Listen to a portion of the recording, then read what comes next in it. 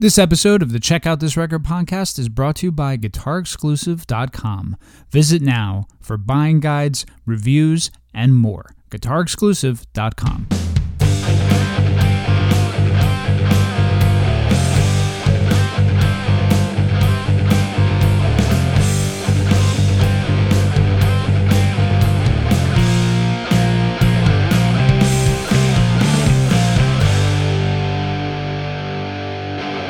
Hello, and welcome to the rock and roll podcast.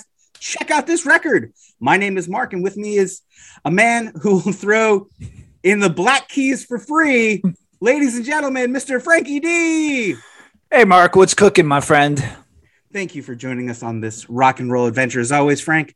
Now, while you're out there exploring the world and talking to your friends about how hilarious our podcast is, remember to tell them, Check Out This Record is available on Spotify, Apple Podcast, and Amazon Music, or wherever else they find podcasts. God damn it. We're even on YouTube. That's right. Now, new episodes drip to the drop directly to your ears every Friday. And of course, all of this is for your listening pleasure. So what the heck is Check Out This Record? Great question. And thank you for asking. Yeah. Here on Check Out This Record, Frank and I push the limits of our long-term friendship by recommending albums to each other. Yeah, we do. You know, then we get together here and give each album a thorough review. We also have a wide array of musical discussions, like in our Spotlight series, where we'll dig into a band's catalog and see what comes out the other side. That's right, Mark. And then we'll get people really aggravated with our Versus series, where we pit two albums against each other and they duke it out for this thing that we like to call total stereo domination. Oh, that's right. Now, if social media is your thing, be sure to check us out on Instagram. That's right. We're on Instagram. Oh, and what about our Facebook group? That's right. We have a Facebook group. We like to drop additional content, hopefully leaving you wanting more of Frank's musical insights and obsessions. And of course, whatever random nonsense my brain can come up with. That's right. Now, don't forget to pop over to the world famous Tuba the U and watch us make silly faces as we try to put this thing together that we're trying to do. And again, this is all just for you. That's right. And on this week's program, we're going to dig into the band that Frank's going to give you for free, the Black Keys. That's right. It's their first #1 album in Australia, Frank. In Canada, Frank. Oh. And in the U.S., Frank. Oh. It's called Turn Blue. I didn't know those countries had Frank at the end of them. Yeah. Australia, Frank is really nice. You should go. Now, U.S., Frank. This is a band that's been a major part of mainstream rock and roll since the release of their 2010 release, Brothers, which won 3 Grammys, by the way, despite their prevalence, in the garage rock revival of the early 2000s and mainstream rock and roll radio. I've just somehow not had time to focus on them, and I don't want to say completely missed them, but look, this is a band you and I are taking a late pass on, so we're going to learn a little bit about them. But let me ask you this, Frank, as our garage rock expert on the show, given our limited knowledge of their catalog, how do you think they stack up against some of your favorites and some of the mainstream contemporaries, if you will? I'm thinking about bands like the White Stripes and the Hives and the Strokes and whatever else your gorgeous little brain can pull out, my friend. Well, thank you. And thank you for pointing out that my brain is little because... okay. Oh, come on. No, okay. It is gorgeous, though. It is. That's my point, right? Mm-hmm. And another point I'd like to bring up is for those who say we don't cover popular bands. Mm-hmm. Okay, here we go. Mm-hmm. So anyway, that's a great question, Mark. And I mean, first, I think they stack up very well, if not on the front tier of that list. Their brand, especially in this album, is really atmospheric, bluesy, indie, and garagey. I made that word up. All at the same time. Now, those other bands you mentioned, like, listen, the Hives are very in your face with a more aggressive form style because that's rooted in punk. The other two, White Stripes and the Strokes, were just the ones that got picked to be the flag bearers of the genre by the record companies in the early 2000s. Snap. That's my opinion. Sorry, guys. In all seriousness, listen, I don't mind those bands at all, but I'm also not playing the White Stripes and the Strokes, the vinyls in my house. So Do you think that garagey is a term like Canadiacana, where later on we're gonna find out that it really is a term or word that people use. Maybe. I don't know. Let's get a brief history on the band and how Turn Blue came to be. So the Black Keys are essentially two lifelong friends. Like us. They're Dan Auerbach on guitar and vocals. Frank wrote that in, and he's the one who almost missed it. I did. And Patrick Carney on drums. And on this album, they both play some piano and or keyboard, along with a gentleman known as Brian Burton, better known as the producer Danger Mouse. Danger Mouse. Great cartoon show. I loved growing showing up. Oh, yeah, love it. Show I loved growing up. Thank you. Who co-wrote and co-produced on the album as well. Production started for Turn Blue in January 2013 while taking a break from touring their previous album, El Camino. Much like El Camino, the band entered the studio every day without having anything written and spent the day creating music together. Wow. The band spent 12 days recording at the Key Club in Benton Harbor, Michigan, putting the recording process on hold after sleeping above the studio, never leave the building the entire time. Sounds like us. Yeah, it seems like they really just burnt that candle there. They tried to record again in Nashville after touring South America, but Auerbach walked out of the studio after the first day saying he, quote, didn't want to waste their time, end quote. After a vacation in one of Frank's favorite spots, North Kakalaki, the band would get back together in July of 2013, this time in Hollywood's Sunset Studio, where the bulk of the album would come together, with Auerbach finishing his vocals in his studio in Nashville. Now, Frank, there is one more element to this record that would come to the surface as the principal recording would come to an end, right?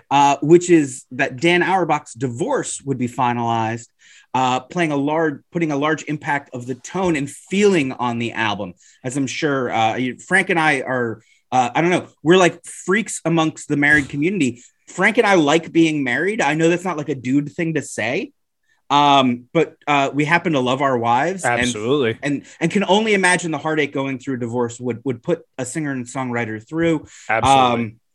So Auerbach said that his emotional state during the divorce imbued the album with a moody feeling.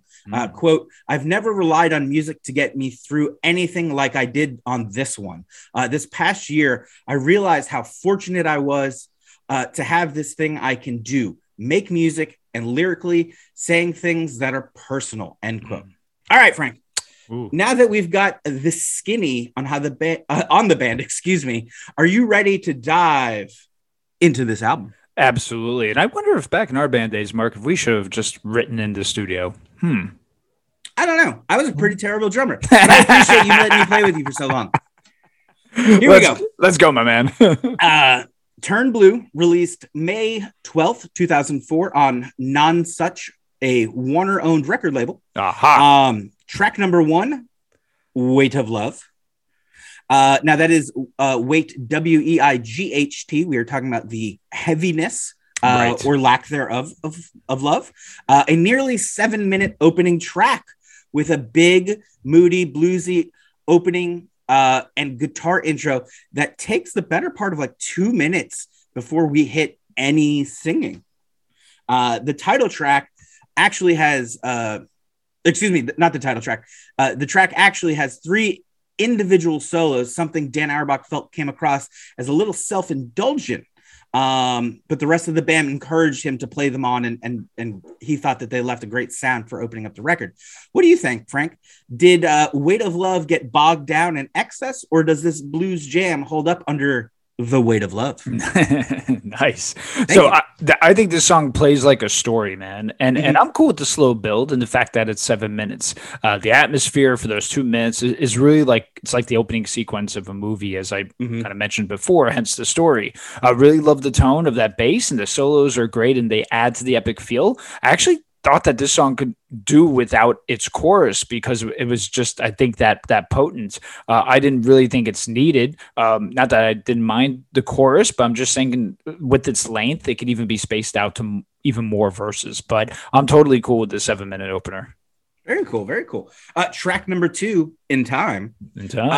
The big hook here on the chorus will remind a lot of our fans of past records. Something the band always tried, that is the band's own past record, something the band always tried to focus on was doing something new without betraying the sound they had before. It's an interesting concept. It is. How does In Time stack up as a garage rock number for you, Frank? Yeah, if you look at the cover of this album, you can almost get lost, right, in that. And I think this is almost the perfect song to do that to. Since I'm unfamiliar with the older stuff, I'm glad that this is something that they keep true to their ethos. It's a fun garage rock number for sure. Very nice. Very nice. Track number 3, Turn Blue. So the title track in the 3 spot, Frank, it's a bold move. We get very big sound here with Dan Auerbach providing a pulsing bass line paired with the swirling of the keyboards effect to create a sound of almost floating in space here. Frank, what do you think of the title track? And if you had to guess, what does the title track mean? Is it A, suffocation, B, sadness, C, numbness from extreme cold, D, a Cleveland late night TV shows from the 60s named Gouldardy, or E, all of the above? Oh, man, I'm glad you hit me with these questions for this track. As I can tell right now, this is my favorite track on the record. It encompasses all the band is trying to convey, and it's the title track, which that made it even more appealing to me. First of all, I love the chill vibe and the opening guitar playing. The modes and the chords that Dan's using are things that I try to play around with when I'm just noodling on the guitar at home. And the bass notes, I feel it's like they're almost... And I'm going to say it in a little bit again. It's where they're almost like loose and they're kind of hitting the guitar, so you could kind of hear just this kind of stable beat, which is pretty cool. So, given the knowledge of the divorce here, I think it's E to answer your question. All of the above, all those feelings we get. Once you're in that point of being in hell, which is what he states, then comes to one realizations as to what hell is, which is a time for moving on in this case, right? So might I add, I didn't even like the chorus at first. And then when it repeated again, the second go around and that repeats twice, I'm like, okay, I get it now. I just needed to hear it again. This song to me is really good. Really cool. Yeah. Super cool how it pulls you in kind of with that hypnotic feel, a little bit more like the cover, as you mentioned, that big hypnotic swirl. So to answer the question, in case folks at home want to know if Frank is right or wrong. Oh, right. The answer, according to the drummer, Patrick, according to Patrick, is D, a Cleveland late night TV host from the 60s named Gouldardy. But honestly, all of the answers are accurate. So Frank, you are correct. E is the correct answer. Yep. Now the fans out there could order me the vinyl and send it over my way. Yes, please. I'll take a copy as well. This is one I don't own, but I thoroughly enjoyed it. Well, we'll get to that. Yeah. Anyways, track 4, Fever. Ooh. That's right. We're picking the tempo up here, Frank. Fever seems to explore the excitement and disappointment around falling in and out of love. What kind of energy were you getting here, Frank? I hope you're not getting sick of my bad jokes like a fever. Never, my man. Plus, they're much better than mine could ever be, so they're welcomed. This is a head bobbing number, and let me just take a minute to show you.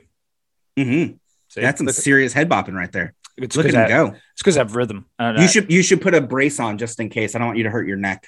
That really looks like you could hurt yourself. The lyrical nature obviously brings us back to the divorce, which makes complete sense, right? I wouldn't say the chorus to me on this is one of my favorites, but this is still a song that you could jam out to. And again, bobbing the old head. So, another good track for sure.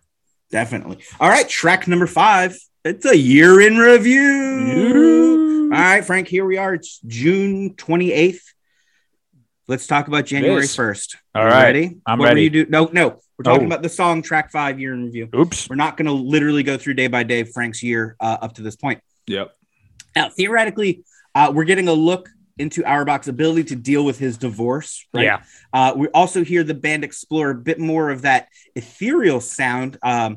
something the band wanted to focus on was making this album less about hits and more about the satisfaction of putting on a pair of headphones and falling into an album. Have they pulled you in yet, Frank? Yeah, let me read you my notes on this. I have eggs, 2 packages of bacon, milk. Oh, that's the grocery list. That's the grocery list. But that said, I would like to come over for breakfast now. Yes, absolutely. So listen, Mark, just call me Buzz Aldrin on this because I feel like I'm in space with these tunes. I really am. And you know, certain albums serve a certain purpose for certain people. I know I went like, you know, layers deep there and an infinite number of meanings for things, but that's kind of the way I conduct my life. This is one of those late night albums. You could just get lost in the stars, man. And this song is it. So, you know, I really felt that even though the lyrical content is of 2 people not being at peace, listening to it, I kind of felt that peace. Yeah. Hey, sometimes that's the way dissatisfaction feels, right? Yes, sir. Track 6, Bullet in the Brain. What? So we're midway point of the album. The band keeps up the ethereal sound, but brings in some seriously grounded rock tune here, allowing them to really get loud for the first time on this album so far, adding a bit more of their signature sound to their moodier than usual album at this point. How do you feel, buddy? You ready to put a bullet in your brain, or are we moving on? I'm holding up, my man. The beginning of this track with Dan saying a bullet in the brain, for some reason, I heard some Paul McCartney vocal tones, which is kind of cool. I like the funky bass part that you could also play on the guitar. Also, again, whatever they're doing, again, that make the strings almost feel like they're not tightly wound all the way, and they're either hitting the guitar or like the pickups or whatever they're doing. I think is really, really cool. And I probably described it wrong, but in my head, that's what I imagine. But yeah, another strong track next to Turn Blue. It's probably my second favorite. Very cool. Very cool. Track number 7 is It's Up to You Now, Frank. Oh, it is. Yeah. Yeah. Carney bangs out a cool intro on the toms here that Auerbach complements perfectly with his heavy fuzz on his guitar and bass parts. It's a shorter song for the band and has a pretty simple verse and chorus, but I love the way the band leans into the fuzz on the back half of this tune to lay down a cool solo and give us some awesome fusion of blues and garage rock. All right, Frank. Yeah. It's up to you. Oh, now. It certainly is, bro. I like the guitar riff. As a guitarist, it's in a very comfortable spot on the first string between the 3rd and the 5th fret, which is right now where it is. Yeah, very natural place to be. I think I like the music on this actually better than the lyrics and the melodies, as that could be a little bit forgettable for my taste. But the music, which is cool about this, and adds to the atmospheric characteristic of this album, totally makes up for it. Most excellent. All right, track number 8. Let's see if Frank gets some satisfaction here with the Waiting on the Words. Is the name of this track. This track opens with a light strummed electric guitar and a methodically paced vocal delivery. The drums build into the second verse and settle right in with the vocals and patiently wait to build the tempo yet again, and a wall of sound around you as the listener to the song progresses, and then you just feel the whole thing build. I said that kind of backwards, but I hope you guys understand what I'm saying. Lyrically, thank you. Frank speaks enough Mark. Lyrically, I love how simple these lyrics are. He's not overdoing any of these emotions and selling his heartache in a very relatable way. You got any words? Yeah, I like, again, the simple lyrics that he's using. And he's using his voice to permeate like the heartfelt emotion. I like the use of the tremolo on the verses too. It gives it the ability to let the verses sustain and they make their mark to the listener's ear, which I thought was really cool. So again, it's these little things they're adding, which are they're paying attention to the details, which is very important, I think, in an album like this, that were pleasant to the ears. Beautiful, beautiful. Track number 9. I like to make jokes about song titles that reflect Frank and I. Oh. Here we go. 10 Lovers. I'll leave that to the audience. This feels like it could have been a hit for the band, but it wasn't one of the album's singles for some reason.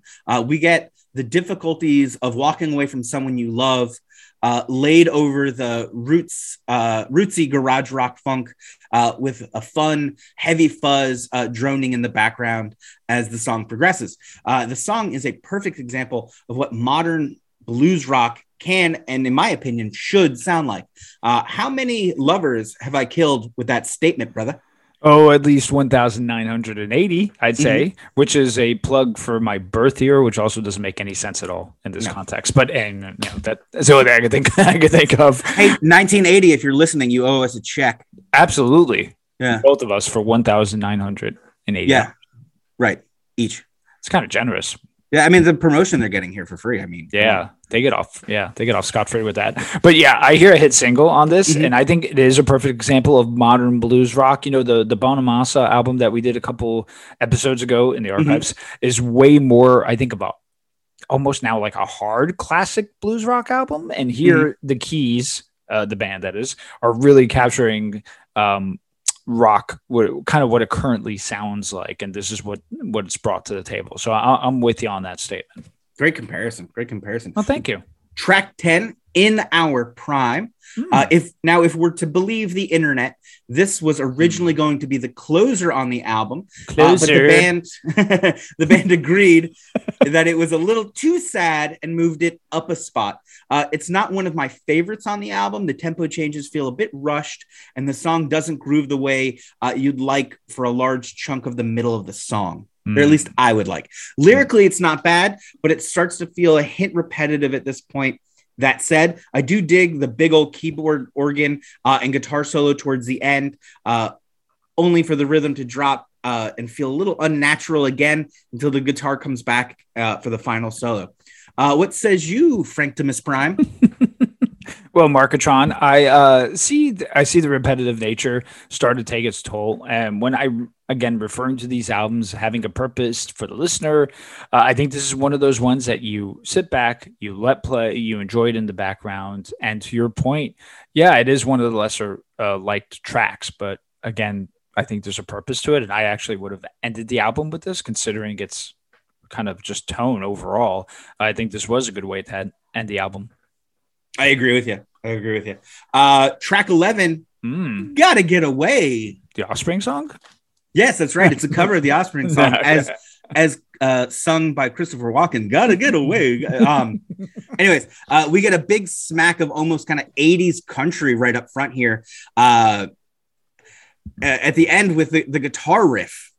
So it just comes off this big intro with a country rock. I don't know what I tried to write there. Anyways, it's a fun number with a catchy chorus, but I don't love it as the closer for the album. It almost doesn't feel like it belongs really on this album. It very much sounds like a Black Keys song. It just doesn't feel like it was meant to be on this album. I would have liked something that wrapped up the album a bit more sonically, but I did just say it was starting to feel a hint repetitive. So what can I say? Pretty good song, surprisingly short, but I think misplaced here at the end. Perhaps a revisit to Weight of Love would have been a better touch here at the end, Frank. I don't know, honestly. What about you, Frank? You giving this another spin, or do you just want to get away from this track? Yeah, I'm with you. It's kind of out of place. I can see this as a bonus track on an extended version.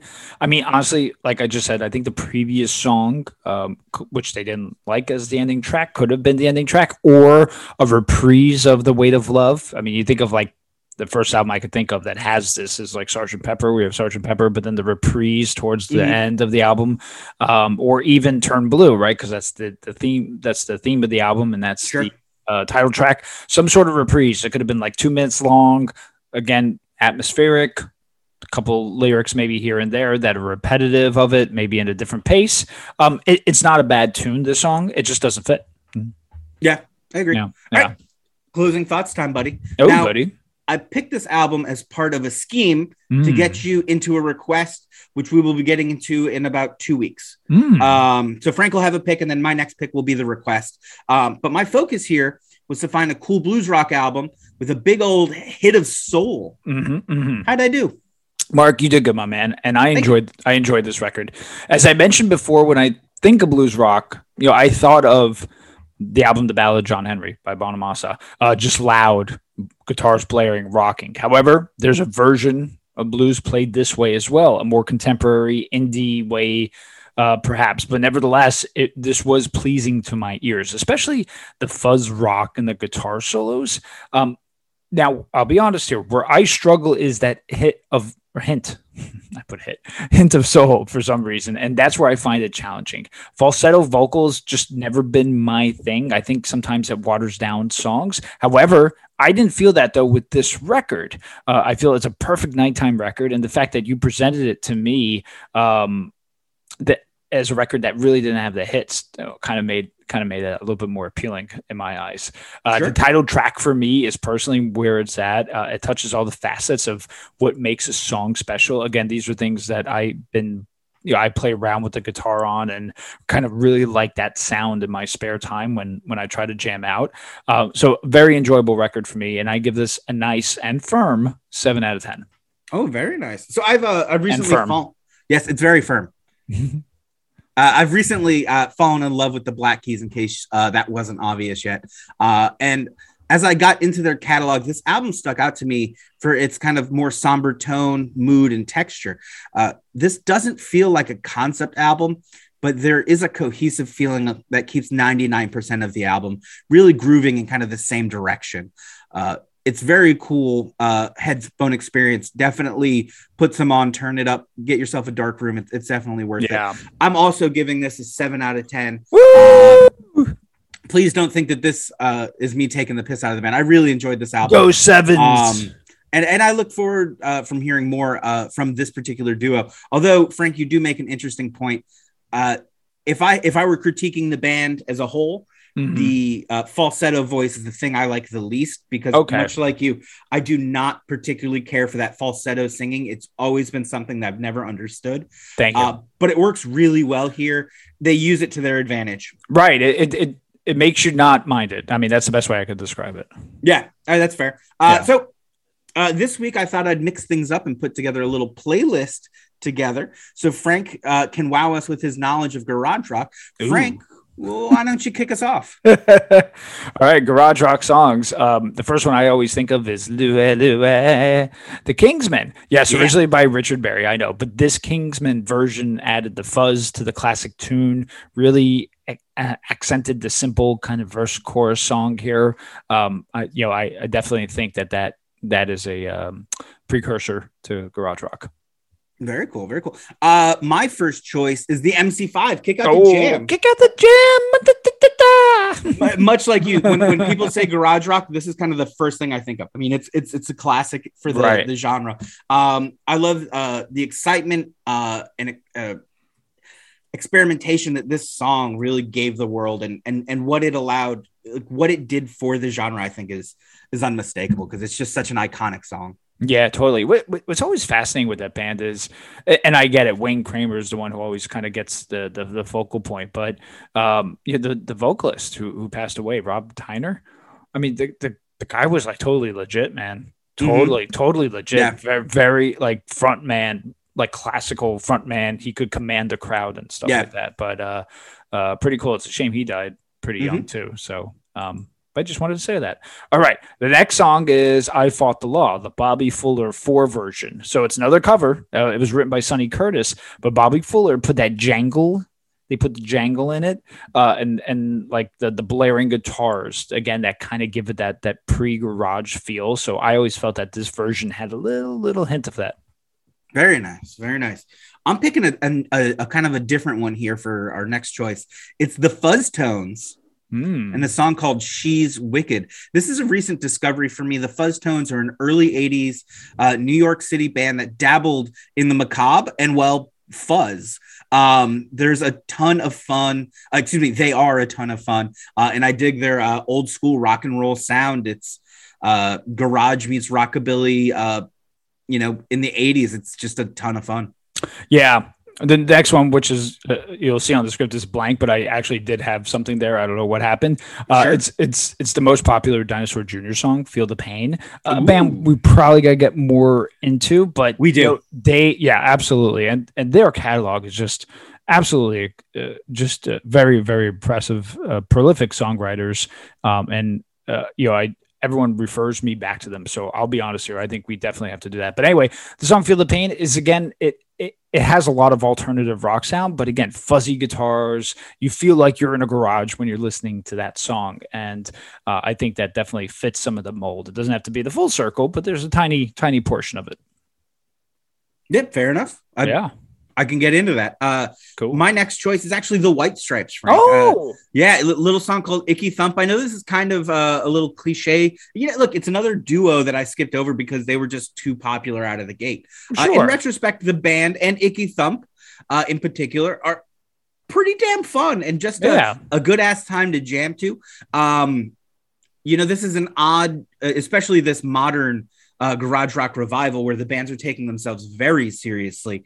The White Stripes for me, made it difficult to get into them with how serious they're taking being so silly.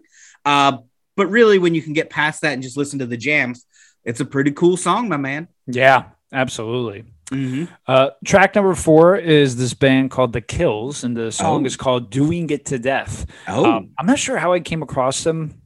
Actually, as I'm saying this, I think I know. I think I was watching someone with Matt Pinfield, and he mentioned this band. But the song has a total garage rock, lo-fi vibe. The singer's also from Vero Beach, so shout out there. What up, Florida? There you go. It's another 2-person band, and really makes this big sound. So between the guitarist and the lead singer's vocals, I think they really got a good sound together, and I like the song Doing It to Death. The band is The Kills. All right, Vero Beach, you heard your name. Send us a check. Woo! That's right. $1,980. That's right. My next choice, Frank, is a total classic. It's the Kinks.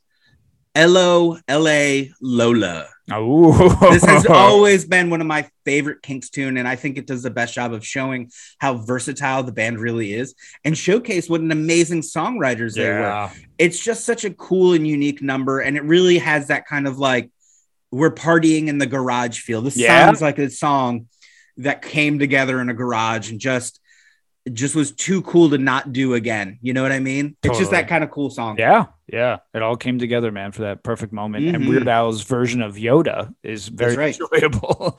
Y-O-D-A, Yoda. Yeah, Yoda. Did I get it wrong? I get it wrong. That's just how it goes, yeah. So, all right, Weird Al, you owe us money. Yes. $980. Oh, 900. We dropped 1,000. I thought I said it, but whatever. For Weird Al, he gets a discount. There you go. My next track is Valoria by Pixies. I know it's kind of alt rock, but they've definitely personified that fuzzy nature and it gives it a cool rock vibe. It could be one of my favorite songs from the band, but Valoria, great track. You need to blare it, and it kind of gives you that space feeling too. So yeah. So the last track that we're going to put on this playlist for you is Question Mark and the Mysterians. 96. Yes, actually. 96 Teardrops. I used this song in another list that we did somewhere at some point, but it's a song in a band that I just absolutely adore. I really dig just the way they embody that early garage rock sound. Yeah. And how cool and fun they were. It's kind of fun and sad at the same time, and like, what's not to love about that, right? Like my emo kid showing, I don't know. Oh, wowie zowie, Mark. That was a fun one. It really was a lot of fun. What do we have for us next week? Well, do you like how I keep doing this, where I don't keep putting this stuff I love in it. there? I love the surprise. Give it to me, baby. Hold on. I got a pencil. Give it a and a piece of paper. I can write down what you're going to say to me. You have a Scantron. I do have it's a number 3 pencil. You can't take the test. Fail this test. I got a number 3 pencil. You can't take the test today. All right. So this is an album. I'm going to say I'm not familiar with it. So it's been something that I've wanted to thoroughly listen to because it keeps getting thrown my way where if you like this, then you will like this. And this is part of the influence as a whole. Okay. And I figured, well, what better way to go ahead and do it on this show, and both of us could listen to it and talk about it. So I'm going into this not knowing how just say it already good the album is. You like how I keep doing that? So no, it's a band we know. See, you told me you did, and now you're telling me you're not. Because you're just pushing it off. Well, I gotta take a sip of water. No. Okay. So it's a band we know. Okay. Okay. The album's from 1988, and 88. it's called it's called Hang Time, and it's by Soul Asylum. Get the front door out of here. You're gonna make me listen to Soul Asylum. I am. Soul Asylum 1988 record Hang Time. This is the first of their major label releases and two albums before Gravediggers Union, which got them obviously massive play. So this is before they got popular, right? Now early on they're from Minneapolis, right? So they have the hint of the Replacements, Husker Du, apparently. But I was always told if you like those bands, you will like Soul Asylum and this particular album. So again, I'm going into it where I don't know if this album is good, but I want time to listen to it. So here we are. Here we are. Uh-oh. I can't wait to check it out. Okay, go. Oh man, it's gonna be fun. It's gonna be fun. So thank you all for listening. Be sure to like, subscribe, rate, review, suggest. More importantly, be careful out there. I'm not sure where the Y in Asylum is, but hell yes, do all that. And I say it with me now, if you would, please, and thank you. You ready, Frank? I'm ready. Oh my. Oh hell yes. Oh, bye-bye. Recording has ended.